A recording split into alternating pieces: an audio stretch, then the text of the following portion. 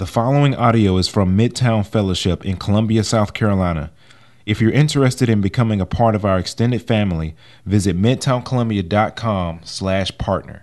Welcome to all of our guests that are here with us. We're very glad that you chose to worship with us here this morning. We're about halfway through our series that we're calling Personal Liturgy. A liturgy is some type of routine or ritual, oftentimes used in church services to form and shape the people of God, that we will be more transformed into the image of God. In this series, we've been looking at our own personal liturgies, the things in our lives that we do on a consistent basis, day in and day out, that actually shape us whether we know it or not.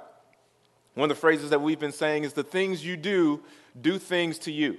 Again, the things you do things to you. So we've been looking at how do we go about structuring our lives in a way that we pursue the type of spiritual health and growth that God has for us, and even what are some things that might be in our lives consistently that are actually pulling us away from that. So we've been identifying a few spiritual enemies that prevent us from thriving spiritually the way that God desires us to. Today we'll be getting back into the spiritual enemy of self-reliance. Again, that is self-reliance. This idea that we can go through life primarily relying on ourselves and not living in constant reliance upon God himself. This is destructive to us spiritually. If you were here with us last week, we looked at the first part of the Lord's Prayer, which says, "Our Father in heaven." And we talked about if our prayer lives are going to thrive the way that God desires for them to, we first understand that God is our loving Father, our forever Father, who is with us, who loves us perfectly. And if we are going to pray in the way that Jesus calls us to, it starts with understanding that. But also, as we'll get into today, if you can go ahead and turn to Matthew chapter 6, verses 5 through 13. So you said in verse 9, when he says, "Our Father in heaven," this is the posture and the disposition that we have when we go to God in prayer. After that, it tells us some very specific things that we are to be praying for. So again, in verse 9, where it says, "Pray then like this, our Father in heaven, hallowed be your name." It's letting us know we approach as a child, needy and desperate for our Father. And then in verse 10, it reads, "Your kingdom come, your will be done on earth as it is in heaven." Again, your kingdom come, your will be done on earth as it is in heaven. We'll spend the majority of our time today focusing on verse 10 in the Lord's Prayer. What does it mean that we pray his kingdom come and his will be done on earth as it is in heaven? First thing we need to understand is what exactly Jesus means when he talks about a kingdom. I believe they would have heard and understood that a little bit differently than the way that we do currently. A kingdom involves what I call two parts. A king and everything that king rules over, right? That is the extent of the kingdom. So you have the king, the one who's sovereign, the one who reigns, the one who dictates how life is done, how life is run in that territory. And the extent of that kingdom is the territory through which that king's reign reaches and extends to. Does that make sense? So however far that king's reign, that king's authority extends, is the extent of that kingdom. So to grow a kingdom then is to expand that territory where the king rules. And oftentimes, at this time, the kings, that was oftentimes their primary goal. If you weren't struggling and just trying to protect what you had, then your primary goal was to expand your kingdom, to grow your kingdom as much as you could. And that's what that term kingdom come is actually referring to. It's saying, Lord, expand your kingdom to the point that your rule, your reign, your authority reaches to exactly where I am. We understand that life is better under your rules, so we want to see it grow and we want to see it come with power where we are. That term kingdom come oftentimes would be, if anybody would say that term, it would be somebody who is likely living under a current regime and desiring for another kingdom to come because they have arrived at the conclusion that life will be better under the reign of a different king. So the phrase kingdom come says, hey, come, extend your reign to where I am, even though there's already an authority or a king or some type of government that is already set up here. What do you call it? Some of you have heard me say this before. What do you call it when there are two kings that are vying for authority in the same territory? There's a word for it. War. when there are two kings that are trying to gain authority over the same territory, it is war.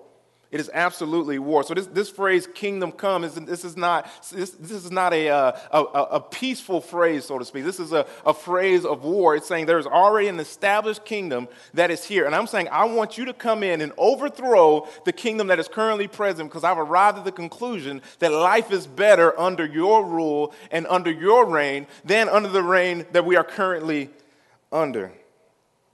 King, come and overthrow, come and conquer any and all resistance to your rule in this area. It's a warfare term. Come and conquer any rebellion that would be against your rule. The words, your kingdom come, would be uttered by those that so desperately want a new king, so desperately want a new regime, that they're saying it is worth the price and cost and sacrifice of war for your kingdom to reign and rule here. I want to say that again. The phrase "your kingdom come" is stated by those who so desperately want to see a new king in power or a new kingdom in authority, that they're saying it is worth the cost and sacrifice and loss of war, because life is so much better under your reign and under your authority. Biblically speaking, there are two kingdoms, two domains currently in the earth that are at war with each other. The Bible refers to one as the kingdom of heaven. The Bible refers to the other as the kingdom of darkness. Ever since the first sin occurred, sin has in some ways reigned in our world. Sin has exerted power and force. Jesus says all who practice sin are enslaved to sin. He's saying that sin is not just something that we do. Sin is something that actually exerts power over people and controls and manipulates people. And that has been the case ever since the first sin by our first forefathers and our ancestors, I should say, Adam and Eve. And in any and all suffering and pain and hurt that has been felt and suffered under in this world is a result of the domain of darkness coming and exerting its rule on the earth. Every manner of injustice that you've ever experienced or even heard about is a result of the kingdom of darkness ruling in the hearts of people. The Bible refers to the enemy or Satan as the king or the leader of this domain and this kingdom. The Apostle Paul calls this enemy the prince of the power of the air. Right? He's alluding to there's a reign and there's an authority, a domain even, or a kingdom that is at place here. That's in Ephesians 2. In John chapter 12, he also refers to him as the ruler of this world. It's how Paul refers to Satan. Colossians chapter 1, verse 13 describes our conversion to Christianity in this way. Verse 13, he has delivered us from the domain of darkness and transferred us to the kingdom of his beloved Son. Again, Colossians 1:13, he has delivered us from the domain of darkness and transferred us into the kingdom of his beloved Son. This is pointing out to us that everyone lives under the rule of one of these kingdoms. Right? Everyone lives and submits to the authority of one kingdom. It's either the kingdom of heaven and the kingdom of God, or it is the kingdom of darkness. There is no in between, and the two sides are at war with each other. Everyone bows down to either sin as king or to Christ as king. Becoming a Christian is to, having placed faith in Christ and his perfect life, his crucifixion and his resurrection, it is to be taken out of submission to the kingdom of darkness after seeing Christ and how good he is, and yielding ourselves and placing ourselves under the rule of Christ and our King. It's an exchange of our allegiance. Jesus exchanged his life for ours and was condemned in our place, and thus we exchange our allegiance from sin to him as a result of seeing his goodness and his love. We see the cross, we see the empty tomb, and we say that's the king that we want to follow. That's the king that I want to submit to, that I want to obey. He's the one that I will bow down to, the one who comes and dies for his people when they are his enemies. That is the king that I surrender to, that I give my worship to and my allegiance to.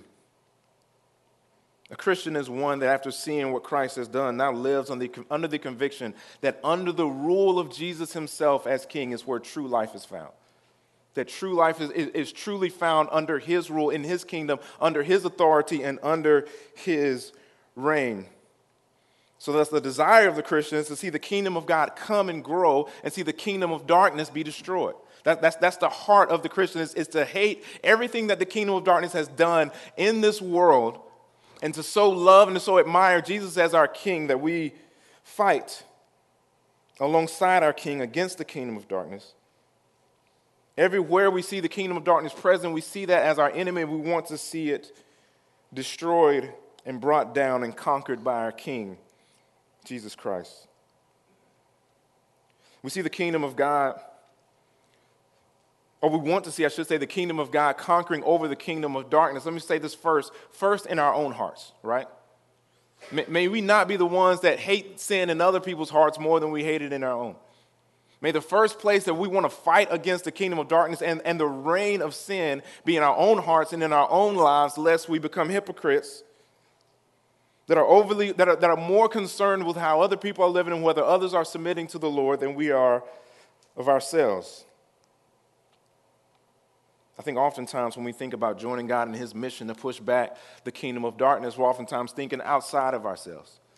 Oftentimes the first sin that comes to our minds are about those that are not us. But may we start the battle against the kingdom of darkness in our own hearts first. Let us not be those who make peace treaties with our own sin while looking to fight against the sin of others. May we be those who submit to our King starting right here in our hearts, in our lives. God, where am I turning away from you? Where am I yielding to and submitting to the reign of sin in my own life? Christ, come and conquer that rebellion in me.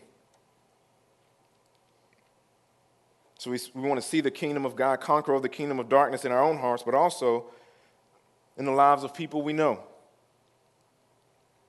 As a people who hate the kingdom of darkness wherever it is, let us fight alongside our brothers and sisters in the faith. Let us fight for those who do not know Christ to come to know him. You know people in your life right now that you love whose lives are falling apart because of the reign of the kingdom of darkness in their lives. Maybe you go to school with these people, maybe your neighbors, maybe they're in your family, maybe they live with you, maybe they're coworkers. Maybe there are acquaintances that you know that the reign of sin, they're submitting to sin over and over again over extended periods of time, has brought much pain and destruction into their lives. And the call for the Christian as citizens and soldiers even of a new kingdom is that we will fight against it relentlessly. You have coworkers who their sin is ruining their marriage. You have people in your life group, if you're a member here, who have confessed sin to you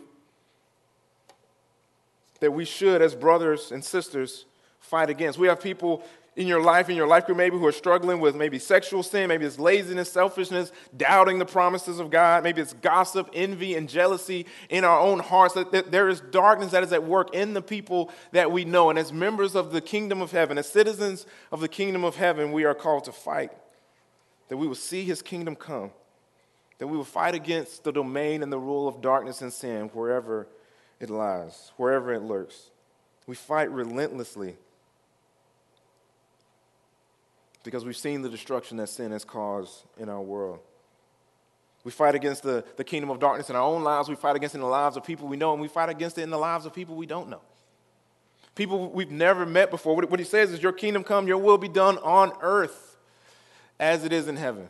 I think oftentimes our life gets so consumed with the people we know and the people we see consistently that our minds are often far from those who may be far from us, but are in as every bit of desperate a situation as anyone else that we have ever met or we've ever come in contact with. The call of the Christian, the call of citizens of the kingdom of heaven is to fight against the kingdom of darkness in the earth.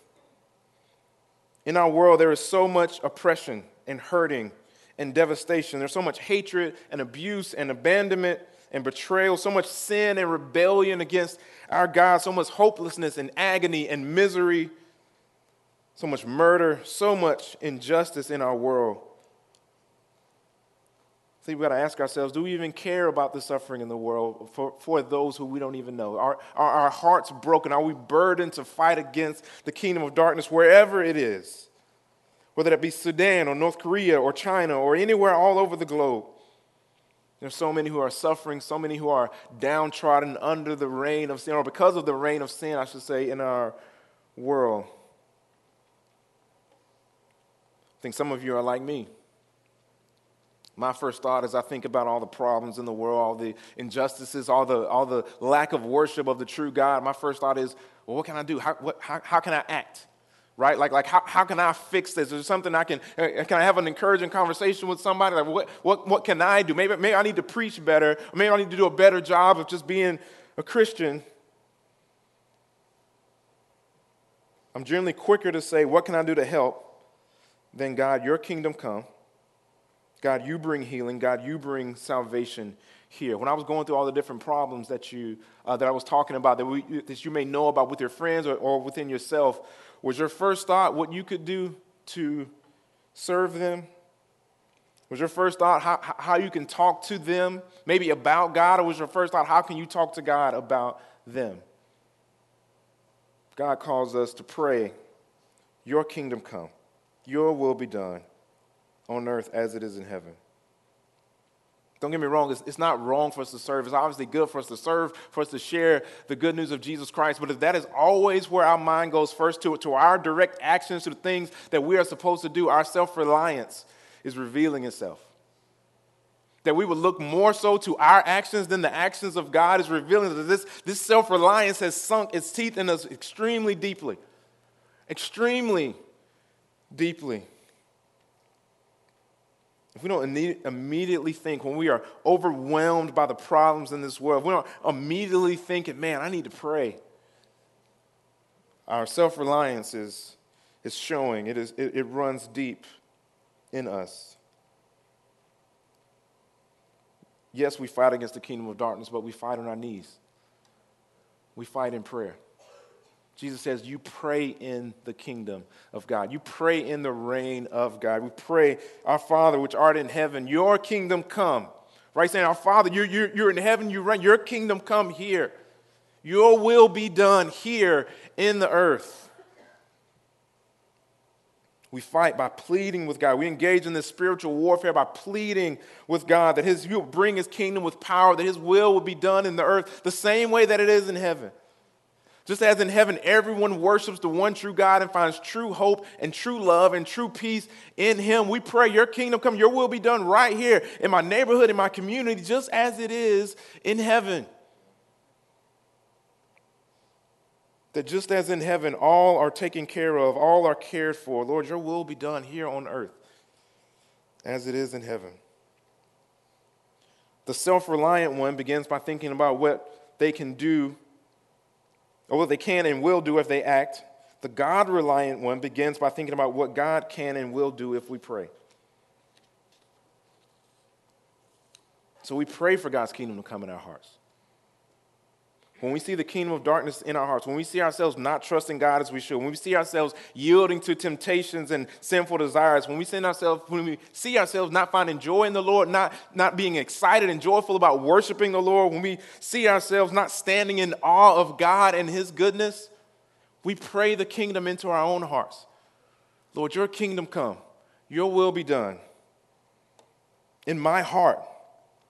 Your kingdom come, your will be done in my thought life, Lord, in my actions, in my day-to-day routines, in my life. Lord, you reign in those things. We want to see you reign in my thought life. That I would think the way that you call me to think, that you would reign in my day-to-day routines and in my actions, Lord, that your will would exert itself over every bit of resistance that I have, every bit of rebellion that I have against you, Lord. Conquer that in my life and draw me to you.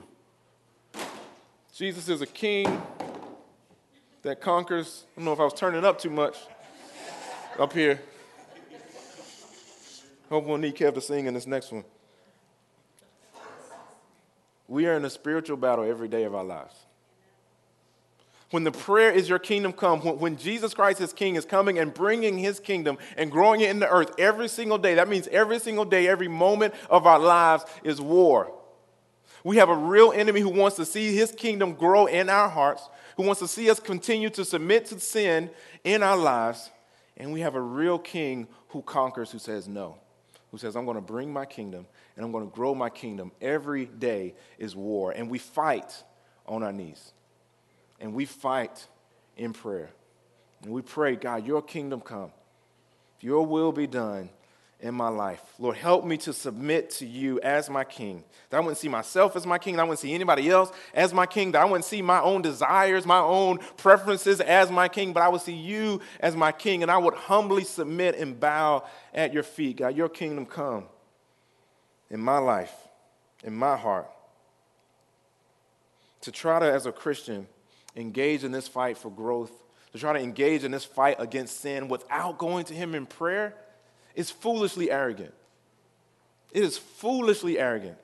That we as Christians who profess that our desire, our goal is to destroy and crush any idol in our life and submit truly to him and then not go to him in prayer, the only one who can actually conquer our own sinfulness, it's foolish. It's arrogant. We go, our Father in heaven, holy is your name. Your kingdom come.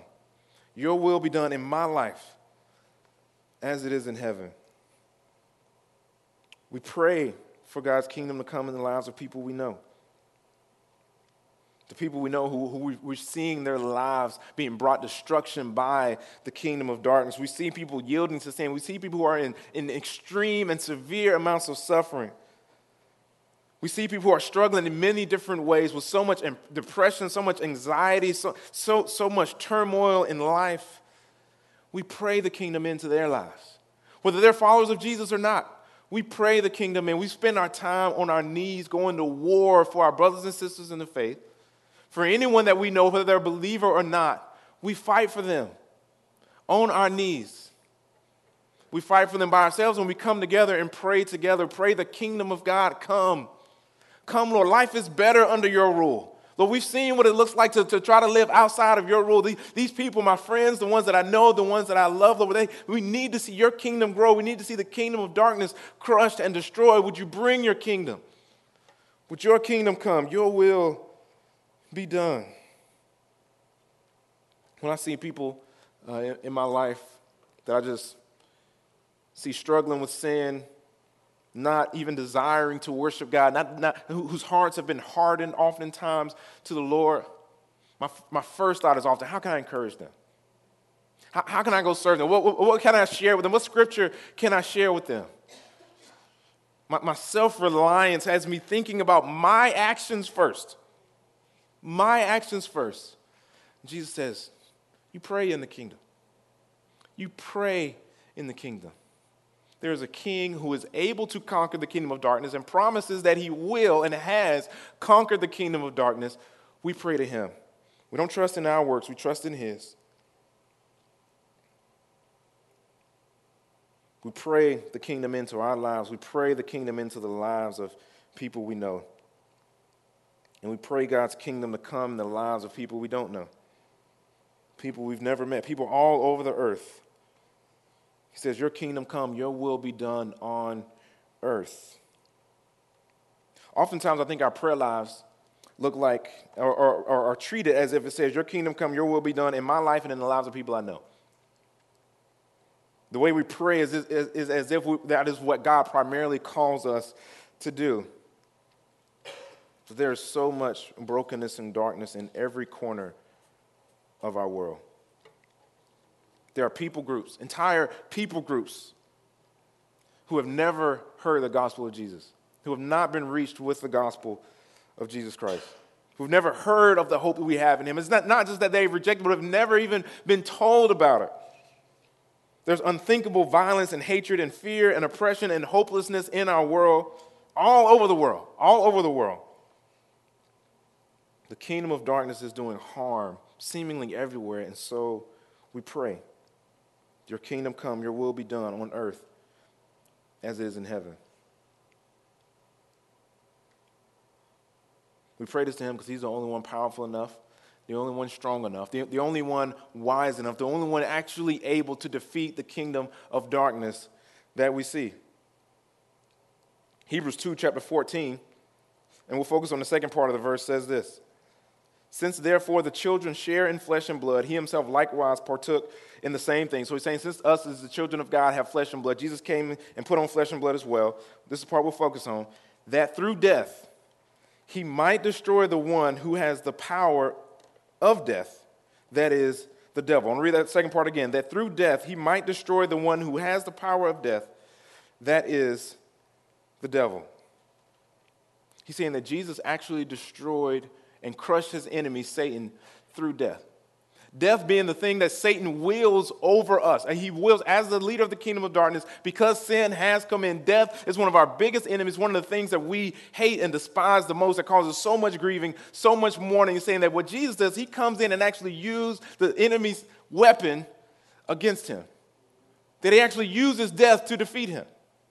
That after he lived a perfect life, that we could not live. And when he died on the cross, even though he tasted death, it's as if he spit it back out and used it to defeat Satan himself. He's saying our king will even turn our enemy's biggest weapon against him to defeat him. That is how powerful and sovereign he is. Through the cross and the empty tomb, when he died for the sins of the world, offering forgiveness and life and victory to all who believe in him, he crushed darkness under his feet through his death. The one who was able to do that, the one who was able to use your enemy's, arguably his biggest weapon against him, that's the one you go to when you see darkness in this world. The one who has already triumphed over the kingdom of darkness. The one who lived a perfect life, sinless, right? Never lived under the reign of sin and then died and used the very weapon of the enemy against him. That's who you go to. When you're overwhelmed by the darkness in this world, that's who you go to, and that's the only one you go to. He's the only one you go to. He has displayed his power over sin. He's displayed his power over death and over the enemy, that he would destroy his enemy with his own weapon. When you see problems in this world, when you see sin in your own life and the life of people you know, when you see the kingdom of darkness all over this world, you go to him and you pray, your kingdom come. Your will be done on earth as it is in heaven. We don't trust in our own abilities. That's foolishness. We don't trust in our ability to articulate the gospel, right? We don't trust in our ability to share God's word. We trust in his power that is at work in and through his people, and we pray the kingdom in. And then we go and work and love as he has called us to. Prayer leads the mission. Prayer is not secondary, right? It's not that once we've done everything that we know to do, now we're going to go pray. No, prayer is what we know to do. Prayer is the thing that we know to do. It's not that after we've gotten frustrated and the things that we're trying are not working, okay, now I guess I should try prayer. No, prayer is our means. Prayer is what we run to first. And don't get me wrong, it's extremely important that we go about serving as Christ has called us to and fighting against the kingdom of darkness, sharing the love of Jesus through the power of the Holy Spirit in word and deed. But just so we're clear, God grows his kingdom. God grows his kingdom. God builds his kingdom. It is his power, it is by his authority that the kingdom of God grows and the kingdom of darkness is destroyed. He builds his kingdom. We go to him and we plead to him. As a church, one of the things that we've always tried to do is just be about his business, be about his work here in this neighborhood that we're in right now. Right? We've done various outreaches. We've done quite a few different things to try to engage with people, something we try to consistently do. But let's be very clear. Let's be very, very, very clear. Prayer is to be the fuel of it all. Of any effort that we have ever put into joining God in his mission to see those who don't know him come to him, prayer leads out in the mission. We lead with prayer. Then we go and serve as he has called us to. Prayer is not a secondary means of fighting against the kingdom of darkness. It is not a last resort. It is primary. It is the number one option. It is what we do. No matter how we feel about it, everything we do. We pray first, we pray during, we pray after. God grows his kingdom. We beg him to do it, and then we partner with him in what he is doing. So there's a passage in Matthew chapter 9, verses 37 through 38 that used to trip me up. Matthew 9, 37 through 38, just to give you a little bit of context, Jesus is going about doing his normal ministry thing. He's healing people. He's casting out demons. He's preaching the good news of the kingdom of God. Normal Tuesday stuff for Jesus, right? Just he sees this group of people. He says they're harassed like sheep without a shepherd. And it says that he has compassion for them, so his heart starts breaking. He says he sees all the, a congregation, the crowds of people, and his heart is broken because they're like sheep without a shepherd. That's what he says in his disciples in verse 37. Then he said to his disciples, the harvest is plentiful, but the laborers are few. First thing he said is the problem. The harvest is plentiful. There are so many people who need to hear the good news. There are so many people who we need to be able to minister to, but there's not a lot of people laboring. And if you're like me, you think the next thing he's going to say, so come on, guys, get out there and do it. Come on, guys, go preach, go cast out some demons, go heal some people, go. That's not what he says. Verse 38, therefore pray earnestly to the Lord of the harvest to send out laborers into the harvest. He sees the problem. He says there's more work to be done than there is people that we have to go do the work. So he doesn't tell his disciples to go work harder. He doesn't tell his disciples to go do more. He tells his disciples to go pray to the Lord of the harvest, that he will send out laborers into his harvest. It's so opposite of what I was thinking that he was going to do, but it's so beautiful at the same time because it shows that he's in control over every aspect of it. Over every aspect. He doesn't just say, go pray that people will come to know me. He says, go pray to God that can actually send more people into the harvest. But he controls this in a multifaceted way. He's even able to mobilize people to lay down their lives for the mission of God. If you have a harvest field that you want to see people go and serve through the power of the Holy Spirit in, pray for laborers. Pray for more laborers. Any type of work that just feels like it's too much, it feels like it's overwhelming. Yes, pray for the people that you want to do ministry to or you want to minister to, but also pray for laborers to the harvest. As a church, as I was saying before, as we desire to do ministry in this neighborhood, my hope is that we wouldn't just pray for the people that we're seeking to minister to, but that we would pray for more laborers to join us. We would pray for him to send laborers into his harvest field. I would love to see us praying things like, God, send 200 sold out laborers into the harvest field of Inner City Two Notch. Lord, raise up 200, raise up a whole team, raise up an army of laborers that will lay our lives down, that we will lay our lives down together for your purposes in this community, for your mission.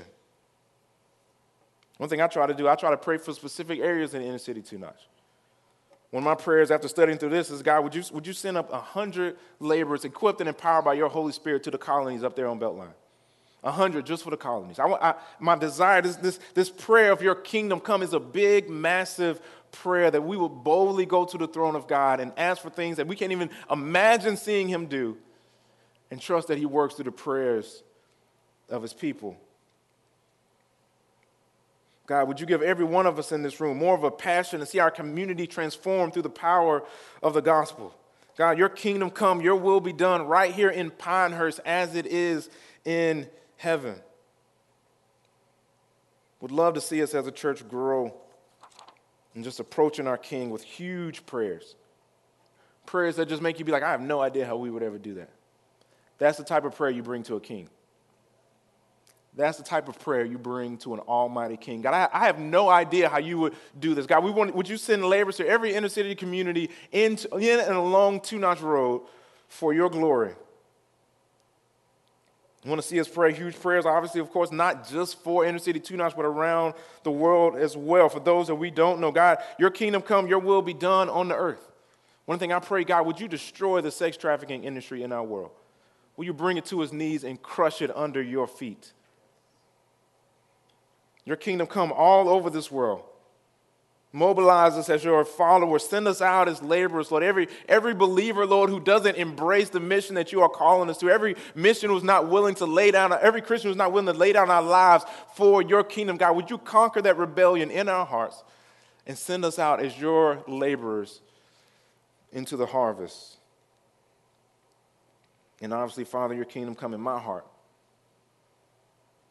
God, I know I'm going to be tempted to turn away and run from you. God, I know I'm going to be tempted to not sacrifice the things that you are calling me to sacrifice for you. Lord, help me to stay in submission to you today.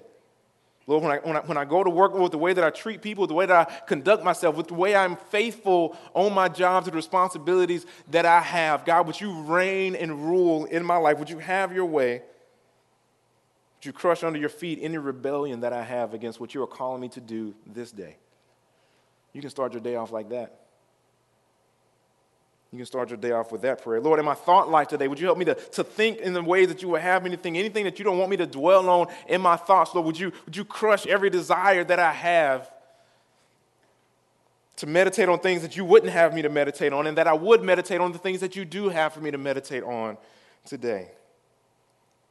In my life, in the life of people I know.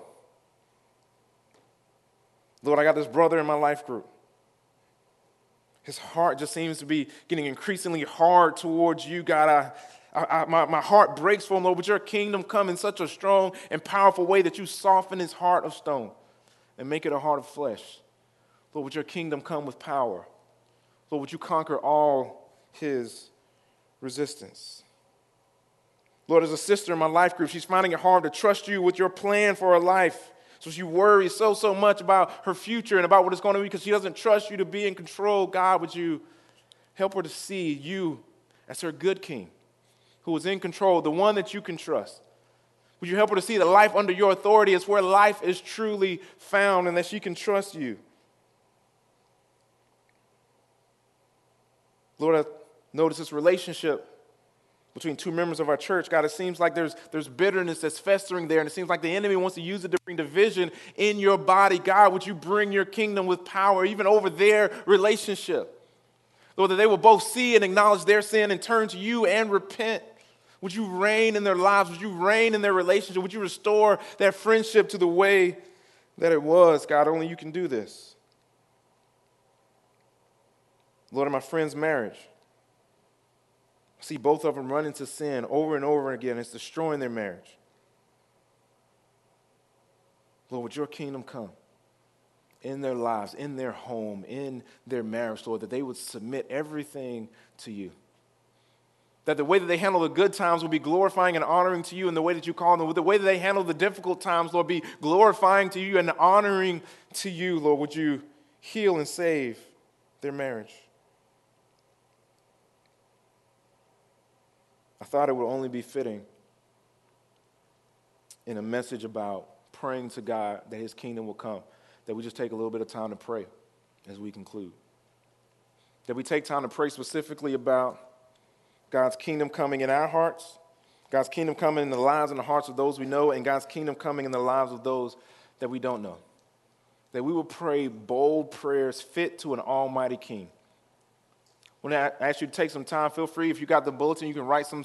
Feel free to take some notes on the bulletin that we have there. If you have a journal you want to pull out, feel free to do that as well. I want to go ahead and practice as God's people, going to him, going to our King. God, your kingdom come. God, your will be done on earth as it is in heaven. We're going to be able to put some prompts up here on the screen behind me just to remind you of things we can be praying through and praying for. The first one will be your kingdom come in my heart. The question is, where do you notice that you rebel against God's will in your life? And pray that he would lovingly conquer your rebellion. The second one is, your kingdom come in the lives of those I know. Where have you seen the kingdom of darkness bringing destruction to the lives of those you know and love? Pray for God's will to be done in their lives. I'm asking you to pray specifically for people by name. The third one is, your kingdom come in the lives of those I don't know. Pray for people in this neighborhood and all over the world that you've never met to come to know Jesus. And pray for God to bring relief to suffering all over the world. I'm going to pray for a second. We're just going to create some space for us to spend some time going to the Father, relying on him, not relying on ourselves. And we'll come back up and we'll partake in communion together after I have a little bit of time to pray. I'll start our time off just by praying. Lord, we need you so much, Lord. We tend to rely on ourselves. Lord, I know there's so many of us, myself included, Lord, that our first thought is to act. Our first thought is to go and do something and try to fix it on our own. God, would you remind us of your power? Would you remind us of your love? Would you remind us that we should pray your kingdom in, that we pray your kingdom come and your will be done? Lord, we thank you for being just our loving Father who answers our prayers and who is here with us, able to conquer the kingdom of darkness. It's in Jesus' name I pray.